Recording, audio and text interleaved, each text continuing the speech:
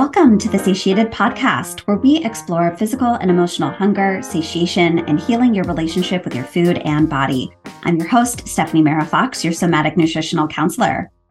I'm greatly looking forward to chatting today with Nina Manelson.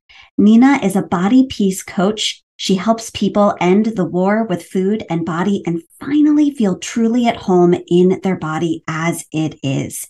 She is known for her deeply feminist, anti-diet body peace approach. She brings her 30 years experience as a therapist, nationally board certified health and wellness coach, body trust guide, and psychology of eating teacher to help women create respectful and trusting relationship with their food and body. Nina's body peace work is all in service of helping people get off the diet roller coaster and into a compassionate and powerful way of eating and living, which creates a positive, long-lasting change in and with their bodies. Her courses, coaching, and poetry positively change the conversation that women are having with their body. She also writes body poems as a way to encourage a shift in the way we talk to and about our body. Welcome, Nina. Oh, Stephanie, I am so thrilled to be here with you. I am as well. I'm just super excited to connect with you today and learn more about your history. You know, I know that we've known each other for quite some time, and I honestly don't know how you've gotten into this work and would love to hear a little bit more about your background. Yeah, absolutely. So the reason that I'm so committed to body peace work is because I was sort of the expert at body war. That was my experience growing up, and for decades being in the something's wrong with my body. What am I going to do about it? What's my diet going to be for tomorrow? Oh, I blew that. What am I going to do on Monday then? And oh my gosh, I can't believe I look this way. And she's thinner and I'm bigger, and all the comparison, all the shame, all the blame, all the management of next diets. So I frankly was exhausted and got to a place where I was literally bored with the conversation in my head and knew that there was other things I should be doing with my brain besides obsessing about food and feeling bad. And also just constantly like sucked the life out of me. That always feeling like I wasn't good enough, always feeling a little bit self-conscious. It was like, like driving a car that has a leak in the gas tank. It was a constant depletion. And so my journey of healing myself also became a professional journey. I started with a lot of embodiment practices in terms of yoga. I was a body worker for many years, helped women really feel safe and at home in their body. And from that work, really touching women literally and hearing their body's story, I moved into, there's something more going on here, and became a therapist and did body mind work, but I was still struggling with food and body. So I was like, okay, I'm going to become a health coach, and learned all the ways to eat. I was like, okay, great. 100 more ways to manage our body. So then I was like, okay, this isn't working either. And by then I was having kids, and I was like, this has got to stop. I am not going to continue this legacy of food obsession and size obsession. And so then I got into psychology of eating work, body trust work, intuitive eating work, and all of those pieces together wove together to become the work that I do, which is body peace, right? I love how all the work that you've done has woven together to become somatic eating. Like we've found the words that resonate for us in our story. I come to this work both from diving deep into it from a psychological, academic, clinical way, but also from my own personal struggle. And I've been working with women for 30 years around how to feel at home, really feel at home and at peace in their own skin. Yeah, I resonate with so many pieces of your journey. I have absolutely been there with that body war as well. And it's such a process and such a journey. And, we get into this work. What I have found is from personal inspirations of, I can't pass this forward to future generations.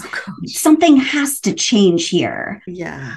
Absolutely. Something has to change.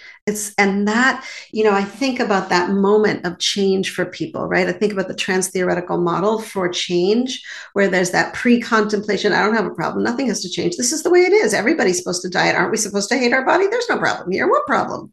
Right? To contemplation of like, oh, maybe it doesn't have to be this way. Maybe every morsel I put in my mouth doesn't have to be a whole guilt trip that I actually ate something, right? There's the contemplation. And then there's this preparing. Could I do something? Would this work? I've tried 500 million things and spent $100,000 on it. Would it work for me, even though I've done all this, right? And then there's that moment of action, right?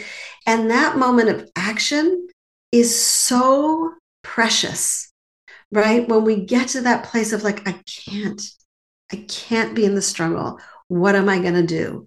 And that's where actually our diet culture preys on us. Oh, you want to do something? Here, lose 7 pounds in 7 days. Here, paleo, keto, raw food, Weight Watchers. No, here, do something.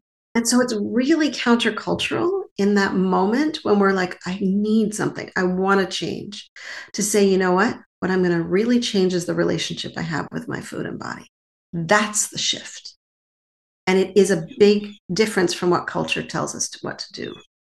Yeah, it's so powerful. Thank you for sharing that, because what I hear in that is really normalizing every single phase. They're all important. It's not going from like, oh, something might be a little off here, to then just suddenly taking action. And even if you're in the pre-contemplation phase of something doesn't feel like it's resonating with my body anymore and how I'm relating with food and body, you might actually have to hang out in that phase for a period of time, just pre-contemplating doing something differently.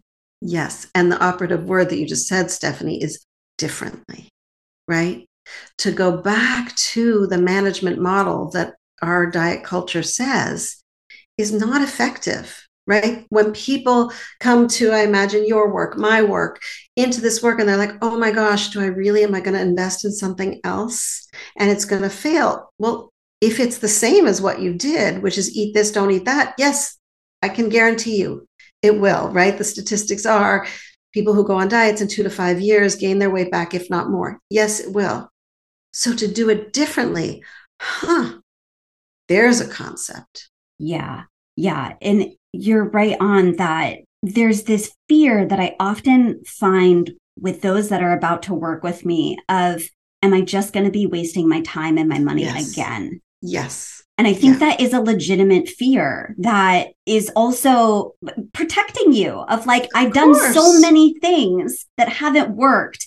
And when you're coming also into, like you said, like your work or my work, it's different. And different can actually also feel a little overwhelming, even a little threatening to your body, because you don't know if this is going to be something that is going to be supportive or potentially going to just put you right back where you were. Yeah. So it's so amazing when people step into my work before we even we'll have a conversation. Great. I want to get going. And before we do whatever the thing is, whether it's a group, whether it's individual, whatever the step is, I go, watch. Your only homework is watch what happens now that you've said, I'm going to do something different. And it's amazing, right? Some people are like, oh my God, I watched my little kid come to the table and go, oh my gosh, secretly, even though Nina said she wasn't going to tell me what I could and couldn't eat, my little kid was like, oh my gosh, I got to eat this because I'll never get it again, right? Versus somebody who just this week messaged me and said, oh my gosh, I had the most unbelievable dream after our conversation, was that I was in this sort of dream state and someone proposed to me. And they said, I want to be with you forever. She said, I woke up and I knew it was my body saying, I want to be with you. You're going to do it. You're going to marry me.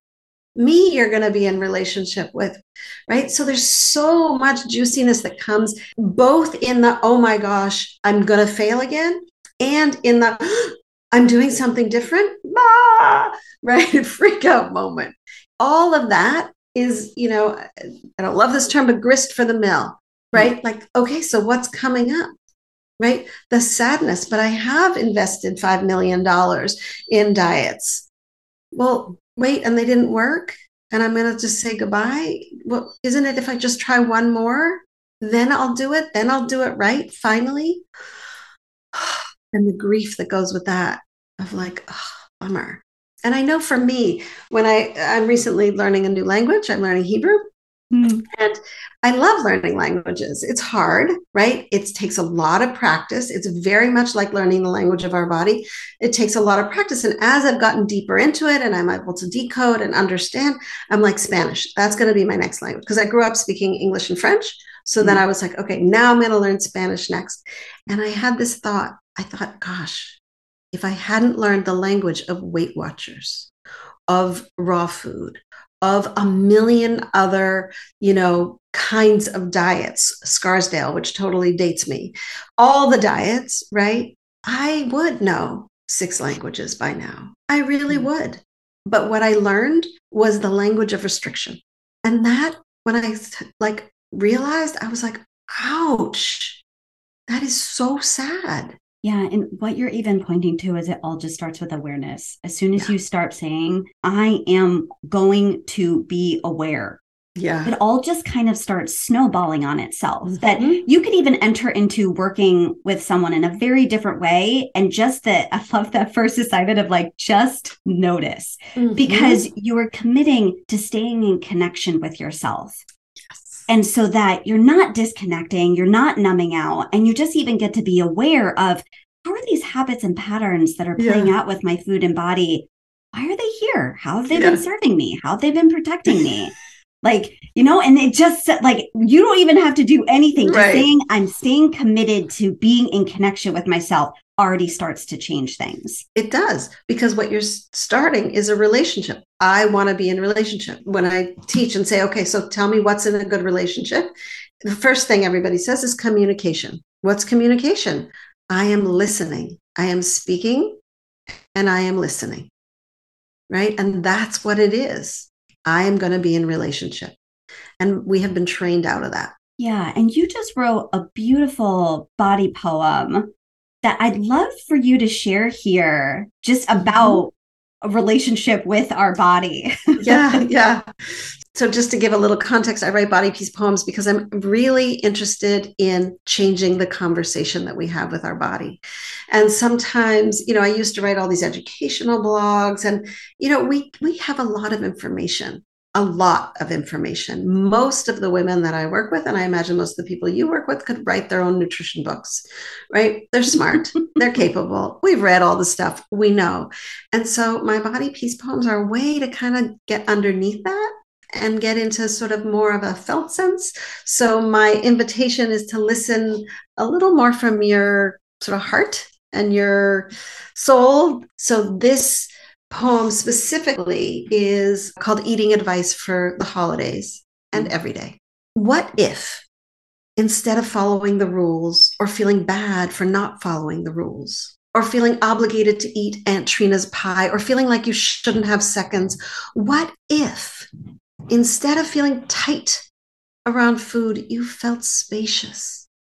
What if you gave yourself full permission to eat? I know it can feel scary at first. I'll eat everything. I'll never stop. I'll eat till I'm sick. I get it. Giving yourself full permission to eat can feel like a jailbreak, running wild, not sure where you're headed. But trust me, there's great healing in giving yourself full permission to eat. It's about giving yourself full authority, full compassion, full desires, full pleasure, full attentiveness. It's about stepping into a full-on relationship with your own body and fully respecting your own body wisdom. And just in case it still seems terrifying, giving yourself full permission to eat is not about not caring what you put in your body. It's not about ignoring your full or hungry signals. It's not about treating your body with disrespect. It's about letting go of the shame and blame. It's about feeling free with food. It's about treating your body like she's deeply worthy of the very best. It's about reclaiming the foundational relationship with your body. It's about trusting that your body knows what full feels like. And if you don't know, you can learn again. It's about honoring when your body says that's all I need for now, or I need more.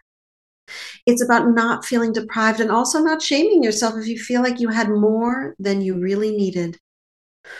It's about celebrating your desires and slowing down to feel the emotions. Giving yourself full permission to eat is about making space for a juicy conversation with all the parts of you that come to the table. Your taste buds, your fullness, your hunger, your feelings, your unique biology, your desires, your sensuality. Giving yourself full and conscious permission to eat is giving yourself a powerful invitation into trusting your body again. Because even if it hasn't felt like it for you, she is trustworthy. Just want to extend that pause. She is trustworthy. She is trustworthy.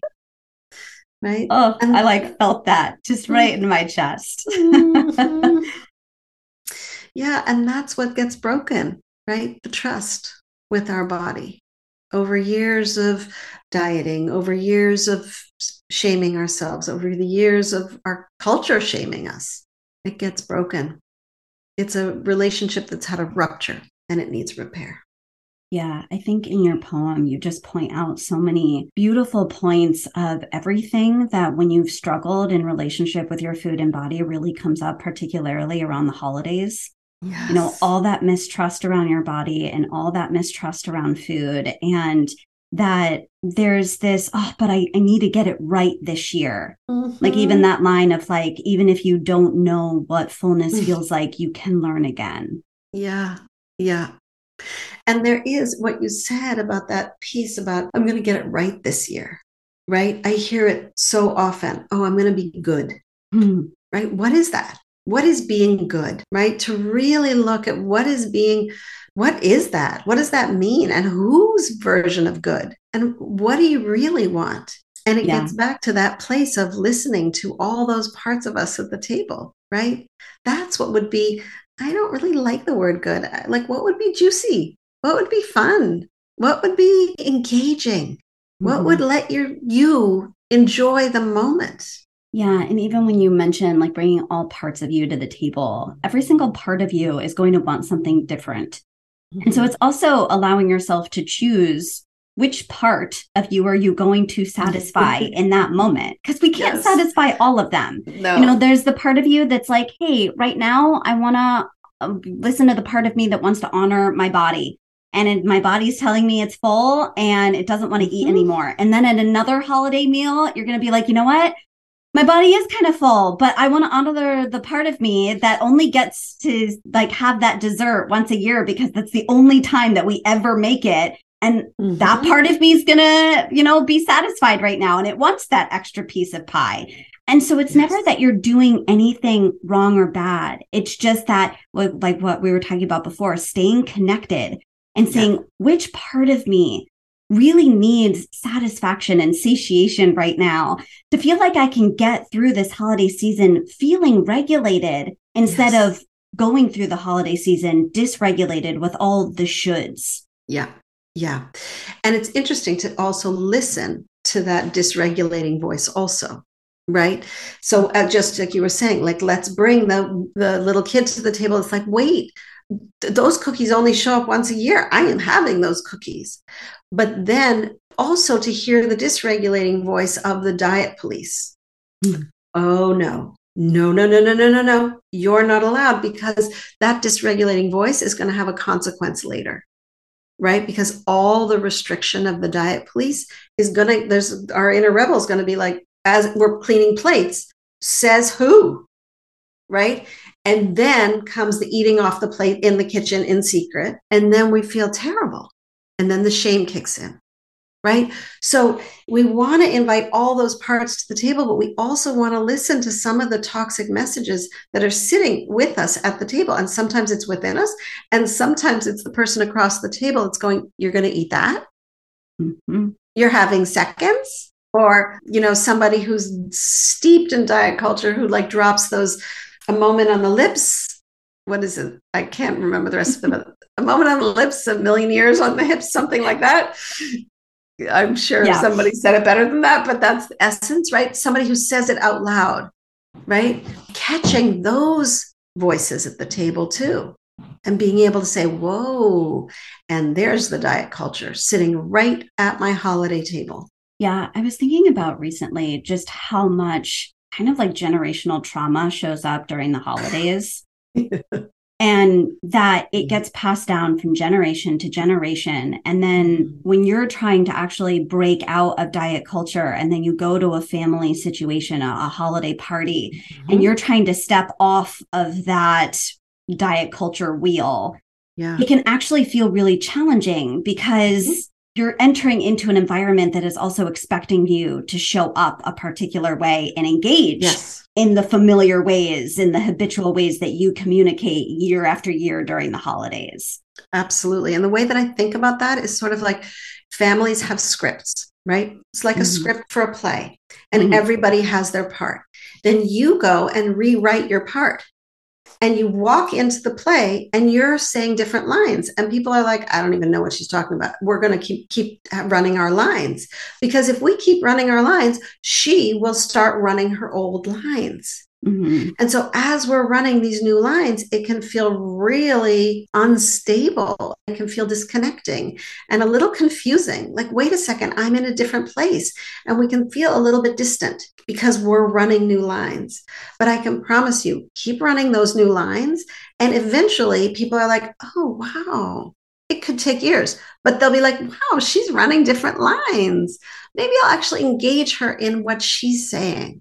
It may take a while. They may be like, I don't even know what she's talking about, and move on to their familiar script, because it's what they know. And it's not that you're wrong or they're wrong. It's just what's there. Yeah. When I'm working with individuals around the holidays, I often like to recommend like taking time for yourself.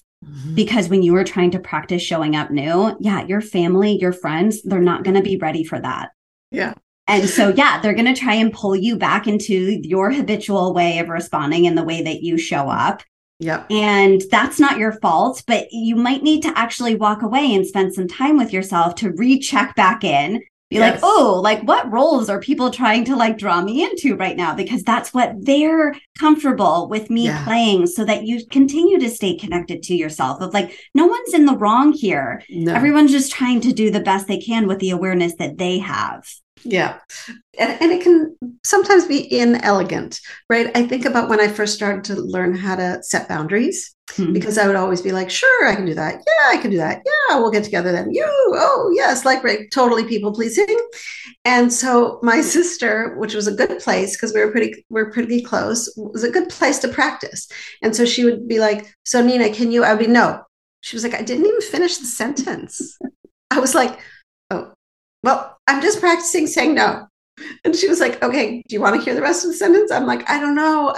Like, I just was like so new, right? And it was a little clumsy and it was a little inelegant.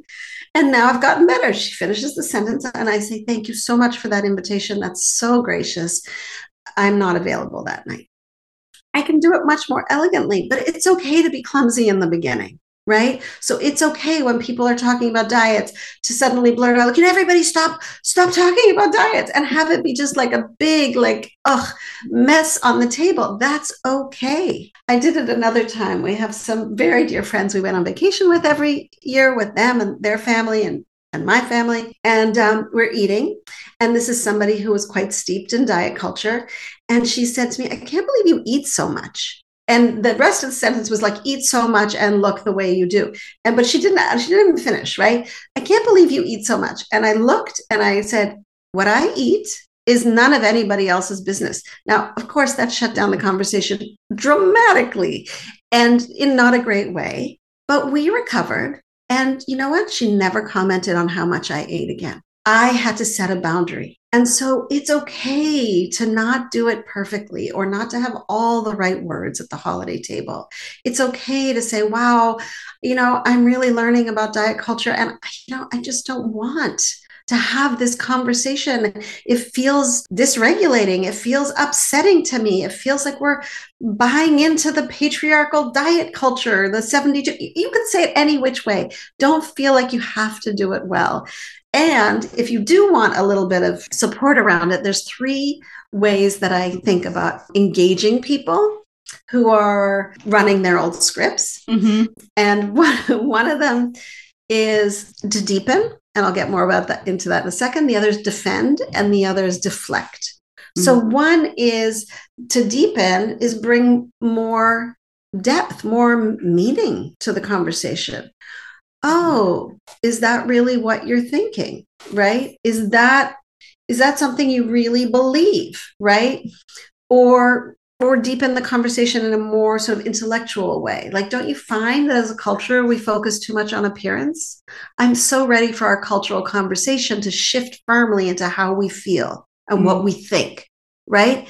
And this widens the conversation to the cultural impact, and it sort of shifts the focus off of you, right? And then my personal favorite, because sometimes people just don't really care, is to deflect.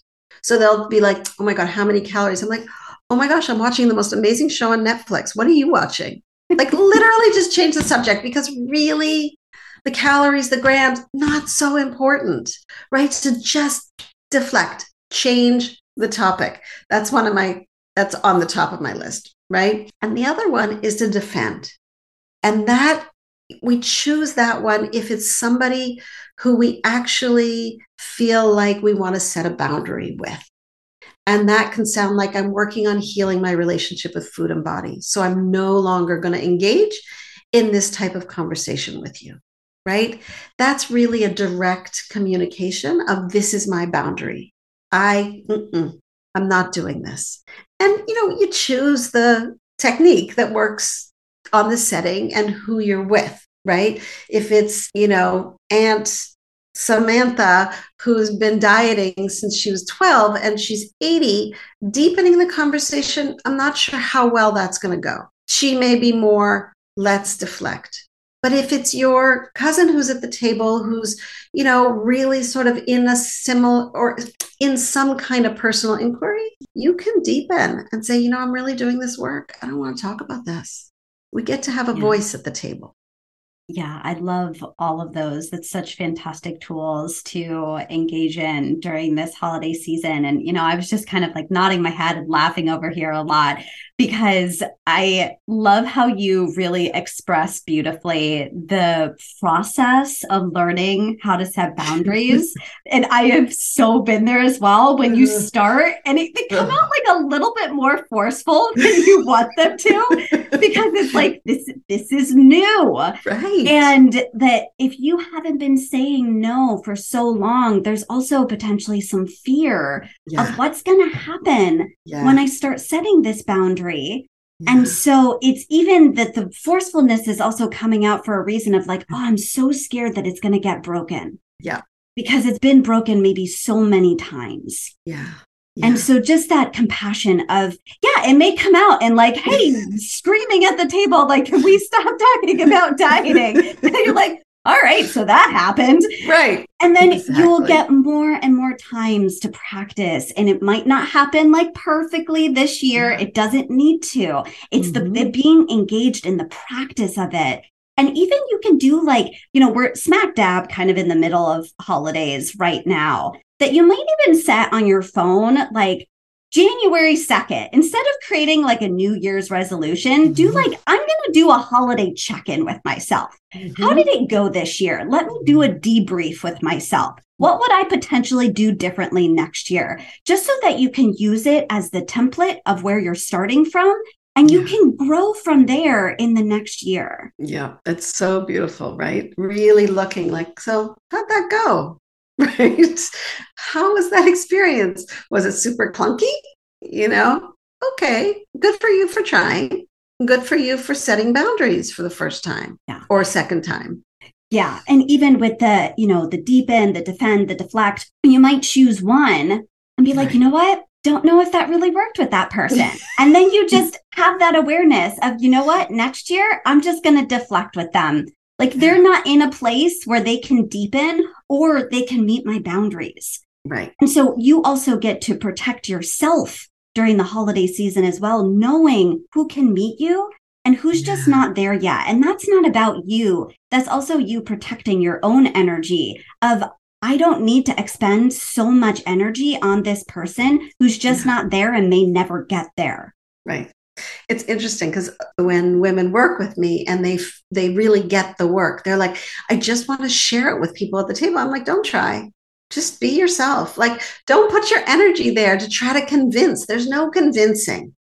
There is no convincing that, diet culture is there to make women feel, or any women and men, to make them feel disempowered. There's no convincing that. People have to come to that when they're ready. There's no convincing that it's a good idea to stop counting your everything, calories, grams, whatever the heck they're counting, right? So there's no convincing, because people need to get to a place where they're in that place of action, in that change, to bring it back to the beginning of the conversation, right? In that cycle of how does change happen? Because they may be absolutely in pre-contemplation, there's no problem here. But then suddenly, they're feeling uncomfortable in their body, or they have a health crisis, right? And something clues them into, wow, something in my relationship with my body needs to shift. Okay, let me open my mind, open my heart, open my ears to other possibilities. And then maybe they're ready. But it's not your job to go out and be evangelical about how the diet culture has harmed us. You don't have to. You just get to be in your own body. Yeah, I so agree with everything that you just said, and have had a lot of those conversations as well. As it feels like this light bulb has just gone off inside of you of like, I get it now. I see it now. I understand my relationship with food and body in a totally different way. I'm really ready to start practicing that differently. But that's where you are. And it's great when that light bulb goes off of like, oh my gosh, this could be different. Mm-hmm. And other people around you may not be there yet. And I often find like, because I was really there too when things started going off inside of me, and I wanted to share this with everyone, and just everyone around me wasn't really ready for that yet. Yeah. And if we try and move someone else along faster, we're also taking away their journey away from them. Yeah. Like we are where we're meant to be, because there's still things that maybe we need to learn from the habits and patterns that are playing out right now. Absolutely, right? It's letting people have the agency to be in their personal journey at the pace that they can integrate it, and at the pace where they can actually take in new ideas and try new things. But when you're like, this is what you should do, this is the new way, right? We've done so many. We know that feeling of like, I don't really believe you. Yeah. I'm curious, what have you found be supportive where, okay, someone goes into a holiday situation, they try to deepen, they try to deflect, they try to defend, everything just kind of feels like a disaster. They come out of that situation feeling just really overwhelmed and dysregulated. What have you found kind of in the aftermath has felt supportive to individuals to kind of come back into connection and regulation? Yeah. So one of the first things is getting in your body, right? Because there's nothing like family that can disembody us. It's really remarkable. It still happens to me. And it's interesting. When I host, I actually don't eat very much sitting there because I'm not in my body. I'm like, oh, do you have everything you need? And where do the coats go? And what about this? I am not in my body. I have left the room. I have left the building. I am like in, how can I take care of you mode? Right? It's normal for us in our family systems to kind of like check out a little, right? And that's what you said, like these like little check-ins. How do we come back to our body? One of the powerful ways, and it's something that I've integrated into different holidays, is let's go out for a walk together because it helps me. I get back in my body, right? Moving often can help people be like, oh, yes, I have a body. How does that body feel? How do I activate this body in a way that helps me connect into sensation and into feelings, into emotions, right? So, I know I'm preaching to the choir with you, around somatics, but our body holds all of that information. So if we can come back to our body in a gentle way, I'm not saying crash land. I'm saying like go for a walk, right? For me, after I've hosted or I've been somewhere where I'm like, ooh, and I'm out, there's two things. One is movement that really works. And for me, water. I get in a bath. I get in a shower. If I'm somewhere I can swim, I will swim. If I'm somewhere I can do a isolation float tank, I will float. I will do something. And if nothing else, I will drink water. Like water for me is like, oh, come back into the flow that is my body. Mm-hmm.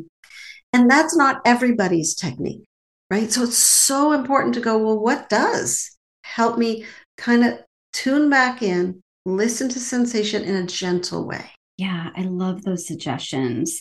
And I really hear that it's everything that also I teach with somatics of like our body has wisdom to offer us. Mm-hmm. And that even like you said earlier, like listen to also the dysregulated voice. Yeah. Because dysregulation actually isn't the problem.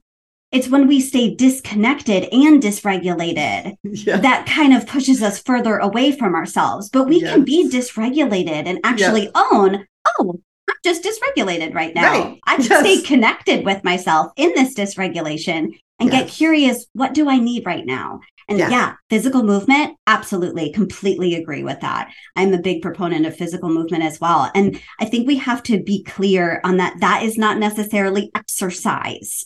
No. That it's like physical movement could literally be like, oh my gosh, that was so intense. I just need to stand up and jump up and down 5 times. Like we're talking about following the impulse of your body and what it feels like it needs to move something through. Yeah. I have a very dear girlfriend who, whenever we're together, and she recently had a big birthday, but whatever it is, if it's just the two of us, if it's just a small group, if it's a big giant birthday party, at some point, you're guaranteed she's going to put on her dance playlist because for her, it's a lot of people. Yeah. And okay, let's dance. Let's stop talking and let's get in our bodies. And then everybody's moving and grooving. Or even if they're just sort of swaying in their chair, oh, we're back in our bodies. And so it can be like dancing can be so potent and also a cultural, like fun sort of shift of energy for a whole group. So I often think about her when I'm like, oh, you know what? Feeling a little disconnected. And I love how you're talking about, the dysregulation. Like it's not the end of the world that when I host, I'm not there. I'm there. I'm present emotionally. I'm just not so connected to my body because I'm expert at getting into everybody else's body. What do you need? Oh, you're out of water. Oh, you're out of this, right? I'm in the let me take care of everybody else mode. That's okay for a few hours. Then I can need to come home, right? Yeah. Yeah. I think there's a balance there. And I'm really glad that you're pointing that out because I think a lot with like somatic and embodiment work that there's all this emphasis on getting back in connection with your body, but also there can be too much connection with your body that then you don't feel maybe super present with your external life. So I think that there's like ultimately this balance that needs to occur of staying both connected to self and connected to environment, that you can ebb and flow in and out of connection with yourself, that you don't have to say like, oh my gosh, I left myself again. Why did I do that? It's like, well, maybe you needed to kind of leave yourself for a moment and then come back to yourself again. And there's also moments to understand what are the situations that work, right? If I'm hosting something big, I'm out. Recently, we had a dinner and there was just a few people. I was totally able to stay connected, right? I'm like, oh, you know what? This amount of people, 5 people and less, I am great. I am there. I am present with myself. I'm present with them. We get to 6, 7, 8 people at the table. Over 8, I'm like definitely woo, right? In hostess mode. So, you know what? For me, maybe most of the time, a smaller gathering is a better thing for me. And if I'm going to go into hosting a big one, just know, how do I want to take care of myself before and after? Yeah. Yeah. And when you were talking about water, I'm also a huge fan of water. I'm actually on the East right now, and I grew up going to the beach every summer and got to go to the ocean a couple of weeks ago on a somewhat warmer day, and was just like, water, so much water, just so regulating to be around. Yeah. And, water may not be your thing if you're listening. So I would say, like, go through all of the elements and kind of choose the one. If it's earth, if it's air, if it's fire, if it's looking at the flicker of a candle, like really finding the element that kind of works for you. But, it's that you can be co-regulated with these external things around you. And I'm also a fan of choosing water as well. Yeah. Yeah. And it is like my son, fire. If there's a bonfire, he's settled, right? Barbecuing, he's settled, right? It depends who you are. Yeah, well, this is just such a fantastic conversation. Thank you so much for sharing all of your wisdom today. I think this is just an important dialogue to have around the holidays of how do we be in the holidays with as much connection as possible, because it is a time that does call for a little bit of dysregulation and disconnection sometimes. And so just appreciate everything that you shared today. And I would love for you to also let our listeners know, how can they keep in touch with you? Where can they find you and your work? Thank you. So the best place to find me is at my website, Body Peace with Nina. And there you will find a free practicing body peace journal. And the journal has 20 questions really to engage you in your relationship with your body. It also has 5 of my body peace poems as a way to just inspire and to start the conversation with you and your body. But the directive of the journal is, let's start your conversation with your body. That's the most important thing. So you'll find that there, and it's a great place to start. I'm also on Instagram. I'm on Facebook as Nina Mandelson. So you can find me in those places too. Yeah, I'll put all of these links in the show notes, and just love the poems that you also share online. So definitely highly recommend following you and, following along with just the beautiful words that you share there. Thank you, Stephanie. Really a delight to be with you.